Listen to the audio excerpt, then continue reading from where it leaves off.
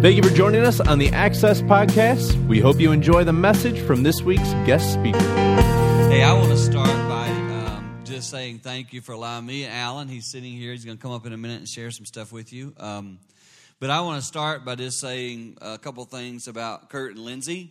I had a chance to meet them this summer. I had a chance to speak to the staff here up in Traverse City, I think we were, and got to play cornhole with them. Me and my wife played cornhole. They beat us. That's not real nice.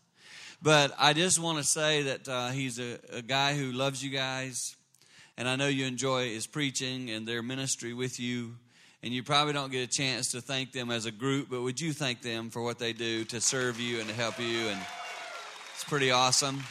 Love it. So we're going to go at this thing a little bit different, so hang with me right from the beginning. I realize we're going to talk about dating, mating, and relating. Dating, fun. Mating, funner. You shouldn't know that yet, but I'm just telling you, it's funner. And then relating, tough. The dating and mating sounds great. The relating, the figuring each other out, now that is challenging. So on Tuesday night, I was up in Muskegon. I was invited to speak in a prison there, about 400 guys, all men. And I started thinking after I'd spoken to them, had a great time with all these guys. Again, they're in prison. Many of them will be there many more years. I talked to a guy who was 26. He went in when he was 17, and he had 16 years left. And I want to tell you something about every guy I met in that prison. Listen very carefully, because this is going to make sense. It's going to come full circle here. When they were 10, they didn't plan on doing that. When they were 10, they never thought, I'll be giving up many years of my life in this prison. I want to explain something to you, because some of you tonight, and certainly I'm not saying they're in prison, but some of you have grown up in a home where you saw a mom and a dad, or maybe you just saw one in a single home, but they don't have the relationship that you would like to have when you're their age. You follow what I'm saying? They didn't plan on that when they were 10. And tonight, sitting here, I realize a few of you are married. I realize that. But for most of you who are dating, thinking about dating, possibly considering dating, you think in your mind, I will not have a bad marriage. No, there's no way you guys are thinking tonight, when I'm 80, I want to be able to look back and just see the hell I lived through. You do not plan on that. You think, I'm going to get married and it's going to rock and roll. So what I'm going to do here tonight is kind of different. I'm going to ask you to imagine it's like late in your life, okay? Fast forward to late in your life. And I want you to do me a favor. In your mind, I want you to look back at yourself when you were younger, the age you are now. And I want you to imagine in your mind, what will I want to have said my relationship was like? Some of you will never get married. Probably over 90% of you will. In our society right now, over 90%. So I'm asking you, look back at you're 80, okay? Look back. What do you want people to say about you at 80? Well, what do you want them to say about your relationships? None of you in your mind are going, I want them to go, that's awful. None of you are planning on your kids saying this, like when they go to a counselor, I just don't want what my parents have. None of y'all plan on that. And let me just say to you, your parents didn't plan on that either. Some of you grew up in a really tough home. Some of you grew up in single parent homes. Your parents didn't plan on being single parents. So tonight, what I'm going to try to do is show you from God's Word what you need to be kind of seeking and thinking about. And then Alan, who's only been married a little over a year, is going to come up and give some perspective on what it was like to go from not being married to being married and some adjustments and things he's been through. And I want to kick it off by telling you, and some of you know in Romans there's a scripture verse that I don't take out of context when I say to you, it says there, love must be sincere. If you guys are thinking about getting into a relationship, I want you to know, if you're here, any of you here Sunday morning, I talked a little bit about sex. I fell in love with my wife over lust, no question about it. If you weren't here, the first time I saw my wife, it was from this angle. And she was not my wife, but I liked what I saw. So I fell in lust. I did not fall in love. And some of y'all are here tonight, and you came to lust. You didn't come to love.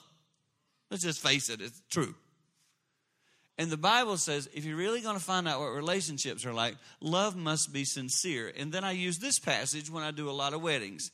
I always talk about 1 Corinthians 13. It says, love is patient. Love is kind. Love is not self-seeking. So what I'm going to do is I want to give you a few little tips on things that I kind of would say to you, be careful of this. I don't have any question that you guys will figure relationships out in terms of moving it forward, etc. What I want to do tonight is more give you some ideas and thoughts that I believe you need to remember when it comes to relationships and your relationships. The first one I want to say is a really big one to me. Don't force, listen to this. These little thoughts are going to come up on the screen. Don't force your will into God's will. So I was with this guy the other day. He's not your age. He's a little older. And he came to me and he said, he's married. This guy is married. And he said to me, Dan, the Lord kind of woke me up and he gave me a real clear vision. He has told me real clearly I am to leave my wife and to marry this other woman I've kind of fallen in love with. I laughed. I said, I want to tell you who you must have woke up and seen the devil. That was not God.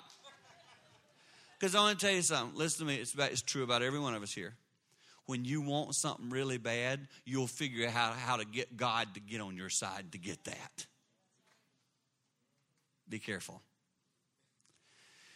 You will find that if you're really in God's will, love is not self-seeking. It won't be about you. A lot of you, instead of trying to find the right person, you need to be the right person. You need to get healthy in your own life. You need to make sure when you look into a relationship, you're asking the question, would I be somebody that would be healthy for this person to marry? Could they benefit from having me in their life? That's what, not, will I get what I need off him or her? Is that the person that'll make me happy? That's not the question. The question is, can I be the person that person might need to fulfill their life? And see, that's looking at it more from a giving God perspective. Some of y'all in here right now might be trying to make a relationship happen because either you like how good they look, you like how getting into a relationship with that person is going to advance you a little bit in some society things. You're going to take a step up the ladder. That's not healthy. That might not be God's will. And I would say to you, you need to put God's will first. You need to be willing to submit and say, And here, the second point ties right into it. This is a really good one. Watch this. Here it comes. If your friends and the family who have loved you for many, many years have red flags, then you need to throw up the white flag. You say, I am not giving my parents control. That's not. If you read that up there, sorry, you missed what I said. Generally speaking, your friends who have loved you for a long time are trying to keep you from getting hurt. But see, again, your will trump that. You'll go, y'all don't get it. I'm going to change this person. Don't use dating as mission field. It's not healthy. But it might be tonight that some of you are pursuing a relationship that you know you will not right now go and ask the people who truly love you how they feel about it. You don't want to know. And listen to me. If you don't want to know, red flag. Red flag. I'm all too familiar with this. I have a daughter who did that sort of thing. We were throwing red flags right and left. Alan was throwing them. I was throwing, and she was going, but I'm fine. It didn't work out. She got very hurt. Here's what I'm trying to tell you tonight. Can I just tell you this? God and me, we don't want to see you get hurt. I'm telling you this because I care about you. I'm not telling you because I don't want you to have a relationship. I'm telling you because I want you to have a healthy relationship. I want it to be a God-honoring relationship. I want it to be a relationship that's pure and holy and brings glory to the one who created you. So just at least be willing to consider that option of throwing up the what. Maybe tonight you say, I'm going to stop pursuing that because down deep, I know this is not God's will, and it's not healthy for me. And though I really, really, really want it, I'm not going to pursue it. Maybe you came tonight to hear that. Maybe you just saved yourself by becoming one of those statistics that's called single parent life. Third little thing I would throw up to you is this. As you run toward Christ, look right and left. Date the people you see running in the same direction. Did you hear that? Don't pursue relationships or date people who aren't running toward God. If they're running the other direction, wave at them and say, hey, y'all need to go to Access. But other than that, leave them alone.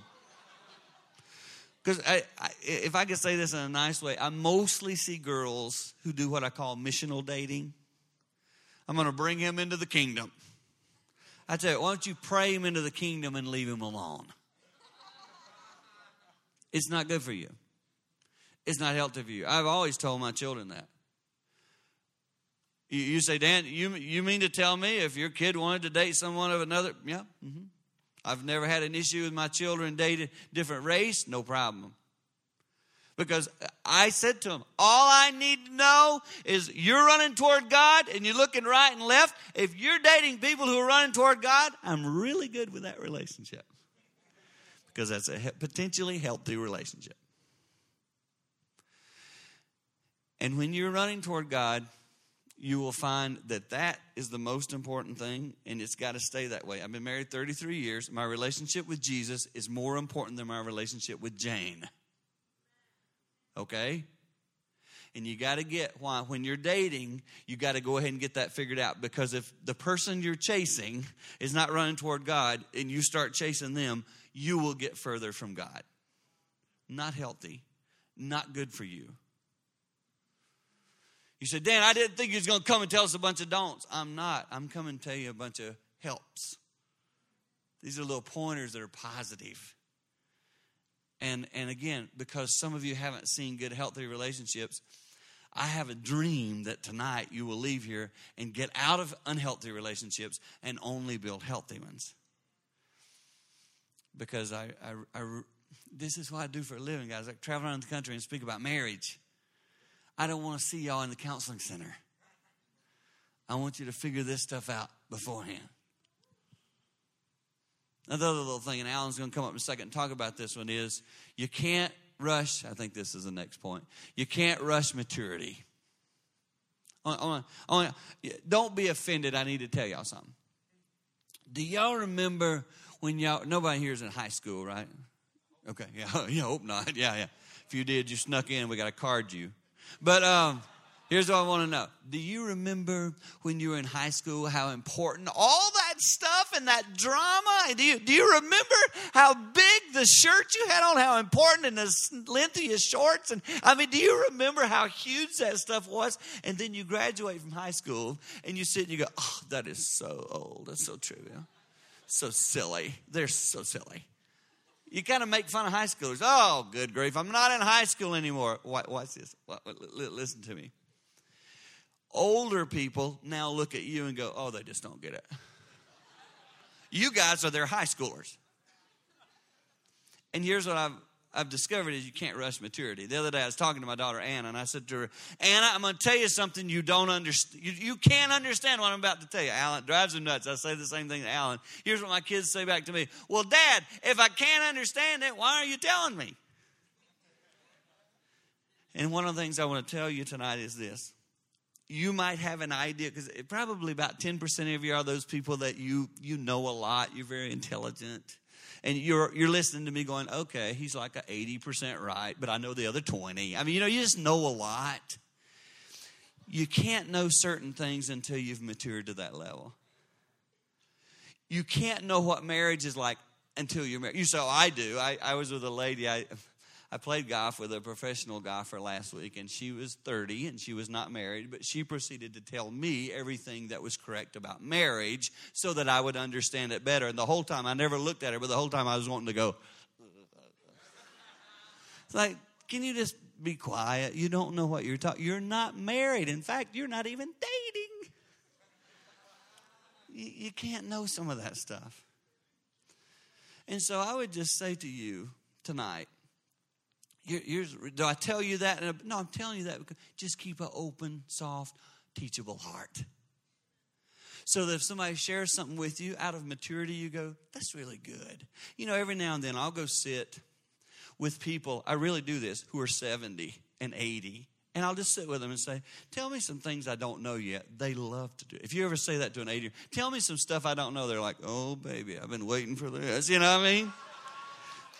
But it's because they've got some maturity that we don't know about.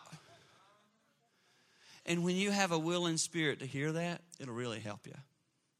Alan, come on up, Alan. Alan's been married a little over a year, and so he's at a place now where he can talk a little bit about marriage from having experienced it. So I told him, when I get to this part about rushing maturity, I want you to kind of talk. Some people here are married, obviously. Some of you aren't. And so listen to these thoughts as Alan shares them. Well, yeah, like my dad said, my wife and I, we got married about a year and a half ago. And so I've been looking back, and she and I have been talking and thinking about what I could share with you tonight about some of the things that we've learned in our first year and a half of marriage. Some things that we weren't prepared for, some things that we didn't really necessarily expect. And so I want to share a couple of those things with you. But first, before I do that, I want to tell you a little scientific study that I found. Now, if you're not into science, just hang with me. It's boring for a second, but it'll be worth it.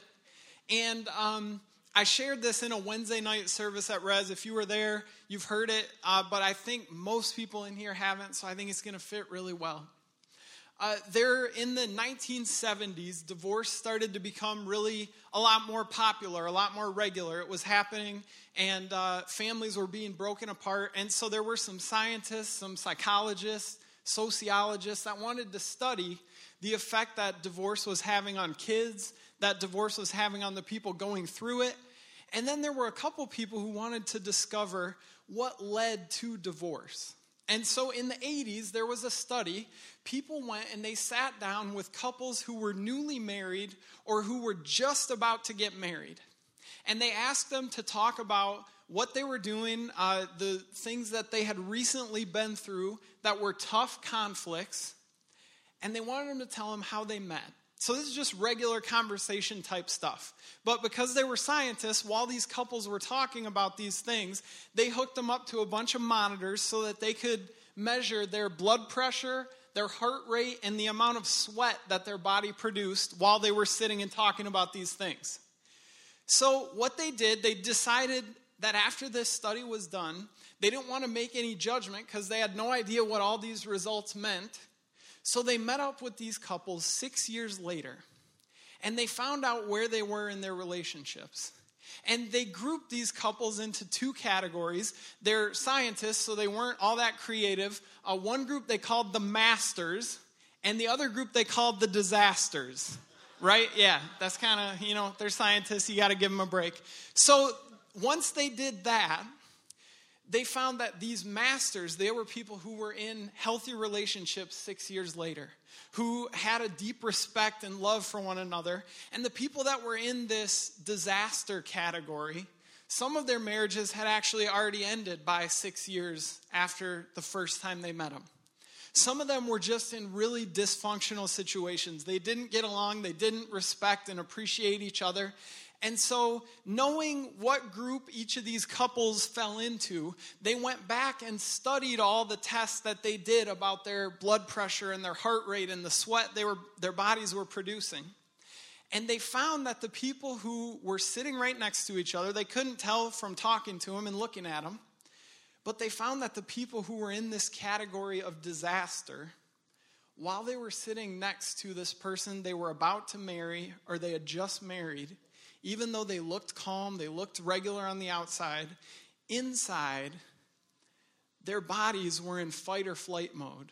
They were sweating way more than the other people. Their heart rate was elevated. Their blood pressure was through the roof, because even though they were just sitting having a conversation, they were ready to be attacked at any moment by this person who they were about to devote their life to.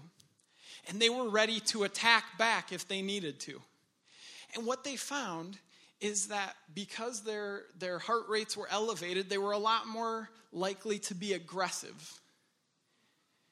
And so after they found this out, they decided, okay, well, that's kind of helpful, but it doesn't exactly tell us how couples get to this spot in their relationship. So they set up this little bed and breakfast type place, and they told people they were subjects of the experiment, but they let couples come and stay there, and they watched how they interacted with each other. Whether it was while they're making breakfast, sitting there having a cup of coffee, reading a book, looking out at the nature, whatever they were doing, the scientists were there and they're taking notes and they're observing. And what they found is the people whose relationships were healthy, who were in this master category, they found that when one spouse would try to get the other one's attention, whatever it was about, they gave an example of like one guy, he really loved watching and photographing birds, and they were sitting there reading a book, and he looked out the window and he's trying to tell his wife about this bird. And she had a choice to either do what all of us have the choice of, hey, I'm not really interested in birds, I'm going to keep doing what I'm doing, right? Or just totally ignore the guy. Or she could say, hey, birds aren't really my thing, but yeah, let's take a look at it together. And they found that the biggest thing that separated these couples, the masters, the healthy relationships, 87% of the time, when one of the couples made a bid for the other's attention, their spouse or their partner gave them their attention and was excited to engage in what they wanted to talk about. The disasters over here, only 33% of the time. And most of you, like we've been talking about, are in the dating stage or early, not even quite in that stage yet. But if you see yourself moving past that, moving into seriously dating, getting engaged, moving into a married situation in the future, what you have to understand is that at test one, this stuff wasn't really having that huge of an impact on these relationships. All these couples were excited to be together. They were looking forward to it. But what they found is that over time, just 6 years, these little tiny things that don't seem like they make that big of a deal were the difference between healthy and unhealthy, between masters and disasters. And so I want to share with you a few of the things that my wife and I, that I think are pretty connected to this study, have learned in our first year and a half of marriage. We've learned a little bit how to put that into practice. See, she is into a lot of stuff that I'm into, but she's also into a lot of stuff that I'm not. She loves looking on Pinterest because she's huge into she's huge into fashion, and she loves sewing, and she loves doing collages and all this different stuff. And I'm not really into it. My dad's laughing because I'm not into that stuff, And so we'll be sitting there I'm doing my thing, she's doing her thing, and she'll stop me throughout the course of the afternoon and say, hey, Alan, check this out. What do you think of this? And she doesn't say shirt, she says whatever it's supposed to be, And what I realize is she's not asking me, hey, Alan, do you care about the shirt that I'm showing you on Pinterest? She's asking me, hey, Alan, do you care about me? And so what we've tried to build into our relationship is that even in these spots where we don't have shared interests, even in these spots where I would never sit down and look up clothes and look up collages and stuff like that, we spend time looking at that stuff together because I care about what she cares about. Now, she's not the only person boring someone in our relationship. I love, love, love NBA basketball. So I had a couple years ago, I went out to visit my brother. He's in Philadelphia. And I actually planned the week I went out to visit him based on what games Philly had over the course of the season. So I picked a week that we'd both be excited to go to these games. That's how much I like it. So I talked to my wife about the new contracts that are being signed in the NBA, about the trades that are happening, about the stats. I'll tell her, oh, this guy, his stats are pretty good compared to this other guy. And I know she doesn't care. But sometimes she even remembers a couple of the random names. I'm like, hey, you really love me because you hate this stuff. It's boring. But because you care about me, you care about this. That's one way over the course of this last year and a half as we've been married and figuring out what this looks like to love each other well. Because we sincerely both want our marriage 6 years from now, 20 years from now, however many years we stay alive from now, to fall into the master category and not the disaster category. And showing that we care about each other by caring about what each other cares about is a huge piece of that. Another thing that as she and I talked about this year and a half in, what have we learned? We learned that affirming each other takes a lot more creativity now than it did early on. Because when we first met, everything we were learning about each other was new and exciting. And it's like, oh, you like that kind of music? I kind of like that kind of music too. That's so odd. I never thought I'd share that with somebody. And, I told you I'm talking about this boring scientific experiment. I didn't find that researching for a sermon. I found it just because that boring stuff is exciting to me. And it's exciting to my wife, too. When I first told her about it, she was sitting there, no, tell me more. That's all. Can you tell me where I can read about that myself? That's weird, right? Nobody finds that. But I found that. I found this partner who cares about that stuff as much as I do. And now, years into our relationship, it's not less awesome that we share that in common, but it's not surprising anymore to me. So I don't spend a whole lot of time talking about, hey, baby, I just want to say thanks a lot for being someone I can talk to about this stuff. Because I don't find a lot of people like that. And when we connect on different levels, we're not shocked on all this brand new stuff that we're learning about each other. So we've had to get intentional and creative about how we affirm one another.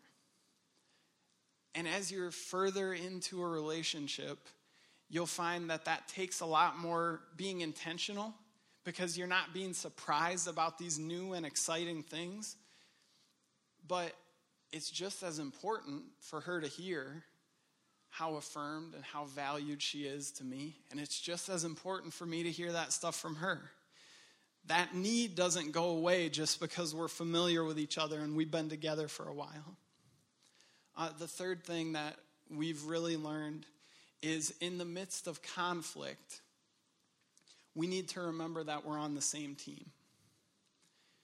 Because it's not a matter of if you have conflict in a relationship, it's a matter of when. And what we've found is that for me, I'm a verbal processor. So when something goes wrong, when she's been hurt or when I've been hurt, what I want to do is I want to sit and I want to talk about every single aspect of it. I want to talk about the exact thing that was said and the exact way that made me feel and why it made me feel that way. And if it would have been a little different, how it would have made me feel instead. I want to talk about all that stuff. And for her, in those moments, she wants to say, okay, what happened? How can we avoid it? What do we do next time? Stop talking about it. Right? So you see, we have like conflict on top of conflict. And so what happens in those moments is if we're not careful, it's easy to think that she's trying to do something to hurt me extra. And it's easy for her to think that I'm trying to do something to hurt her extra on purpose. And sometimes in the middle of that conflict, we stop and we look at each other and we say, hey, look, I say to her, Annalise, I know that you are on the same side as me. I know that what you want and what I want is to figure out how to be together like this, not to be like this. And we sit down and we understand and we talk about the fact that we're going for the same thing. We're going for harmony and unity, and we want to move past this conflict and be stronger for it. But when we both come at it from these different ways, in the moment when I'm hurt or in the moment when she's hurt, it's so easy to forget that. And it's so easy to make it about who wins in this case, who did the wrong thing, and how are you going to fix yourself so that you don't do that anymore, because I was innocent and right the whole time. And that's totally the wrong way to approach conflict when you're on the same team.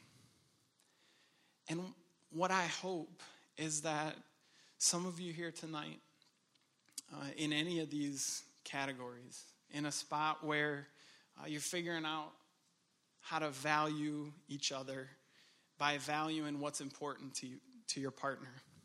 Whether you're in a spot of figuring out how to affirm someone that you care about, but you've kind of let that slide. You haven't reminded them of that as often as you need to. Or whether you need to get on the same page of understanding that conflict is not you against each other, but it's you working together to get past something. And it's my hope that if you're in any of those spots tonight, that when you leave here, you get on the same page. You agree and say, hey, we don't want to be in this category of disasters who look fine on the outside, but inside, me just sitting next to you fills me with so much tension and so much anxiety and so much frustration because I don't know where the next attack is coming from.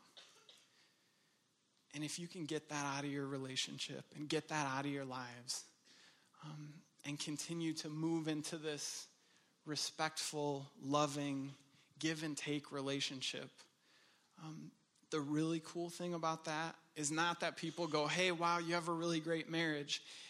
It's that people see God reflected in the way that you treat one another. And that's the goal. That's what our lives are all about, pointing people toward Him.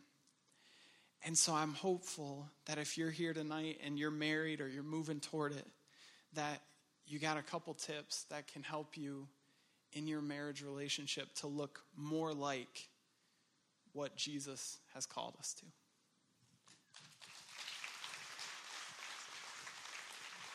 Thank you, Alan.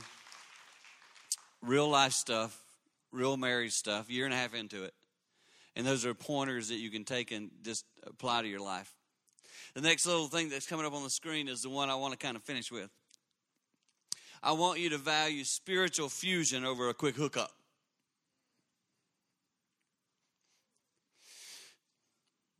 %2 of couples who attend church, couples, married couples, 2% of them pray together. 2%. 100% of those people go to church. 2% of them pray together. When I talk to people who are married, when I have a couple like you guys who come to me and say, Dan, we're getting engaged. Just had it happen 2 weeks ago. They come into my office, Dan, we're engaged. We're going to get married. We're meeting and we're doing all this stuff. And here's what I say to them. Okay, I'm going to start a habit with you. Now that you've chosen the person you're going to be married to, I'm going to start you into a habit. And for the next 6 months, if they're waiting 6 months away, I want you to begin every day praying together. Because I want to help people who are moving toward marriage understand that spiritual fusion, two becoming one, is the most important thing you'll do. The spiritual fusion is the most, look at this. I've been married 33 years. I've talked about marriage. I've told stories about marriage. I have been married. I have 4 children. Blah. The greatest single thing my wife and I ever started doing together was praying. I was a pastor at a church, and I was not doing it. The Lord showed me it was wrong. I began to pray with Jane. I prayed with her this morning. We prayed on the phone today. We just pray together. Because we really believe that Jesus is part of the strands, the 3 strands. He's part of our marriage. Now, watch this. So couples come to me a lot, and I hope this is never you. Couples come to me a lot. I'm telling you this because I want you to avoid this next story. Couples come into my office, and this is really what I do. You guys hang with me because I'm going to tell you something pretty crazy. They come in as a couple. They're sitting on either side, and they tell me all their marital issues, and they're not doing good, and they're not going to make it. They don't think they love each other anymore. And I will say this, and I will say it to the man. To the man and woman sitting, I will say it to the man. I would say it to you young men who are here. If you came to me, I would put this on you. I'll say, do you ever pray with her? Here's what most of them will say, no. And I say, do you guys go to church? Are you Christians? Yeah, oh yeah. So you guys believe in Jesus, but you never really talk to him. I mean, yeah, when we're having our food at McDonald's, I'll always pray, God bless our food. I'm like, no. That's not what I'm talking about. Do you pray together? No. And then I'll look at the guy and I'll say to him, why do you never pray with her? And here's what he'll say to me. Ready? It's just really uncomfortable. That's what they say. It's really uncomfortable. Oh, what do you mean by that? Well, I'm not, praying out loud's awkward. And I don't know, I might say the wrong words. I mean, it's normal. I get it. I get why they say that. But then I got them because this is the next thing I say to them. So you never pray with her? No. Then I really say this. Do you guys ever have sex? I really say this. Do you two ever have sex? And he'll go, yeah. And then I'll say, well, when you have sex, are you guys naked? And usually the wife will put her head down, I say, no. When y'all have sex, are y'all naked? And he'll be like, usually. Yeah. And then I'll say to him, ready? You guys listen, this is very important. I'll say to him, is that comfortable for you? And he'll say, yeah. And then I'll say, let me say back what I just heard you say. This is what I say. Let me say back what you just said to me. Having her clothes off, having sex with her is very comfortable, but the thought of praying with her scares you to death. And this is what I'll say to him. You're focused on the wrong thing. Young men in here, listen to me. I'm not stupid. I know what you're probably being attracted to. You may not believe it, but I was 20 once. And I told you I fell in lust. I have discovered the best relationships are the ones that are built on the Spirit of God, not on the body. Every girl in here, men, listen to me a minute. Every girl in here wants to be loved on the inside before she's loved on the outside. They're saying amen. I want you to get this right from the beginning. When you find the person that you want to marry, build spiritual relationship. Leave the hookup out until you become one on your wedding day and honor the Lord. And here's what I'll tell you. This is I'm telling you men in here the truth. Once I began to care for Jane, spirit, okay, I began to pray with her. She gave her body to me so much more freely. And I said to her one day, why are you seem to be way more like sexual. Like since I started praying with you. And she said to me, it's a lot easier to want to be with you because I know you love me on the inside before you love me on the outside. And that really happened. And I said to her, good Lord, I should have been praying years ago. And I want to say to you tonight, y'all ain't going to hear that a lot of places. Well, a lot of places. But I want you to know that if you will value the spiritual more than the physical as you move into a marriage, potential marriage and dating relationships, value the spiritual, save the sexual for God's proper place, marriage, you will be way more blessed. Thank you for joining us for our special guest speaker this week. If you liked what you heard, be sure to connect with us on Facebook and Twitter at Access RLC. And be sure to swing out Thursday nights at 7 p.m. in the ground floor at Resurrection Life Church.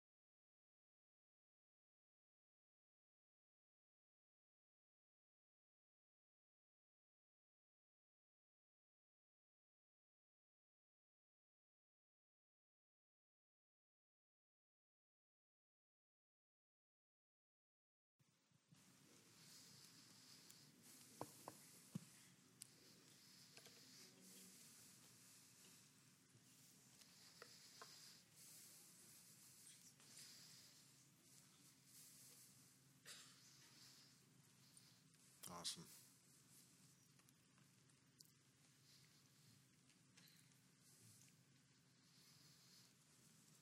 Ken's going to play the keys. As soon as he does, the Spirit of the Lord is just going to fall in this place. And we're all going to get saved again.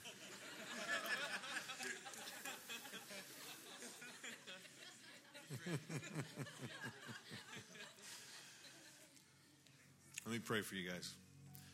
Father, I thank you so much for how amazing you are, God. I thank you that it's your goodness and your kindness that leads us to repentance, Father. I thank you for the word that was sown here tonight, God. I thank you for all of the amazing practical truths that were shared. Father, I just pray in Jesus' name that they would be applied in each of our lives. Holy Spirit, would you just show us and teach us how to apply what we've learned here tonight, God, that it would lead us into transformation, because it's not what we hear that transforms us. It's information plus the application that will lead to transformation.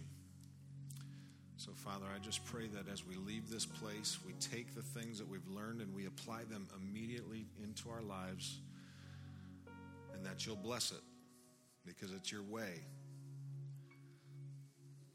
And we want to do your will. Let your will be done, not ours. God, I thank you for the marriages in this room. I just pray that you'd continue to strengthen them. Father, I pray that prayer would start to take place if it's not. That love would be restored into areas of their relationship where it's lacking. And that they would just make you the centerpiece of their marriage once again, God. If there's anybody in this room that needs to make Jesus Christ the Lord of their life tonight, it's pretty simple. God loved you so much that he sent Jesus to die for you, and whoever believes in him will never perish but have everlasting life. And if that's you, and you want to make that decision, you want to start doing things God's way, not your way,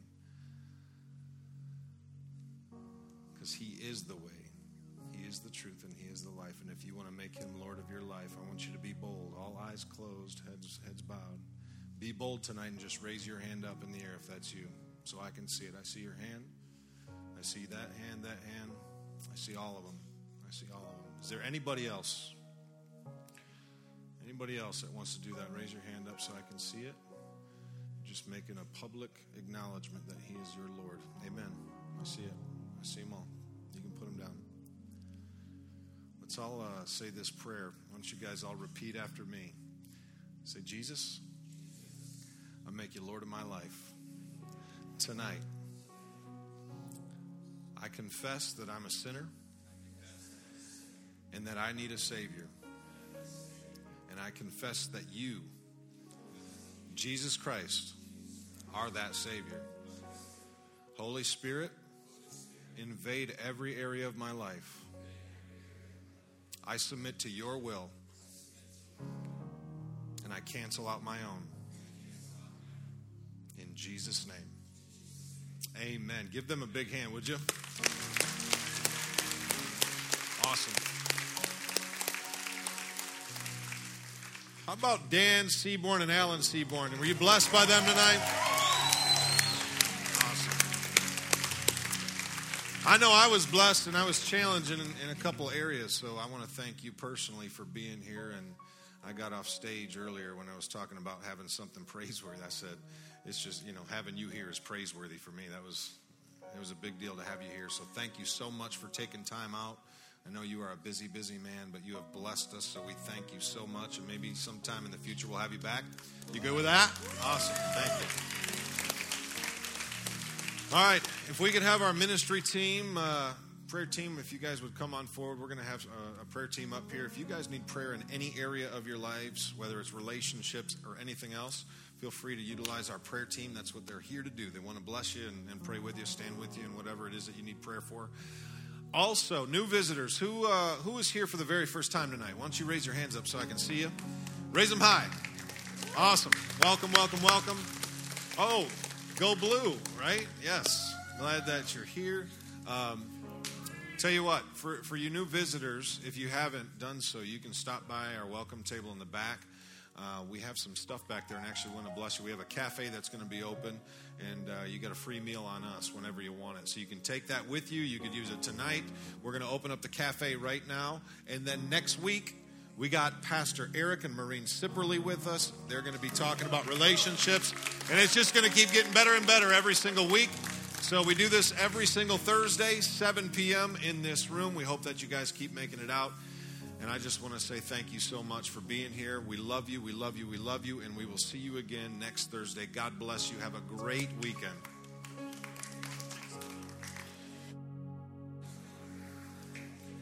One more thing. All eyes up, all eyes up. I forgot to mention something that's really, really important for this entire series is we're going to have, we're giving you guys the availability and the option of texting in questions that you have regarding relationships, dating, anything marriage. It could be anything dating, marriage, meeting, courting, all of that stuff. So we should have the text number right here. So if you guys want to take that number down, you can text this number, I believe, anytime during the week. Is that correct?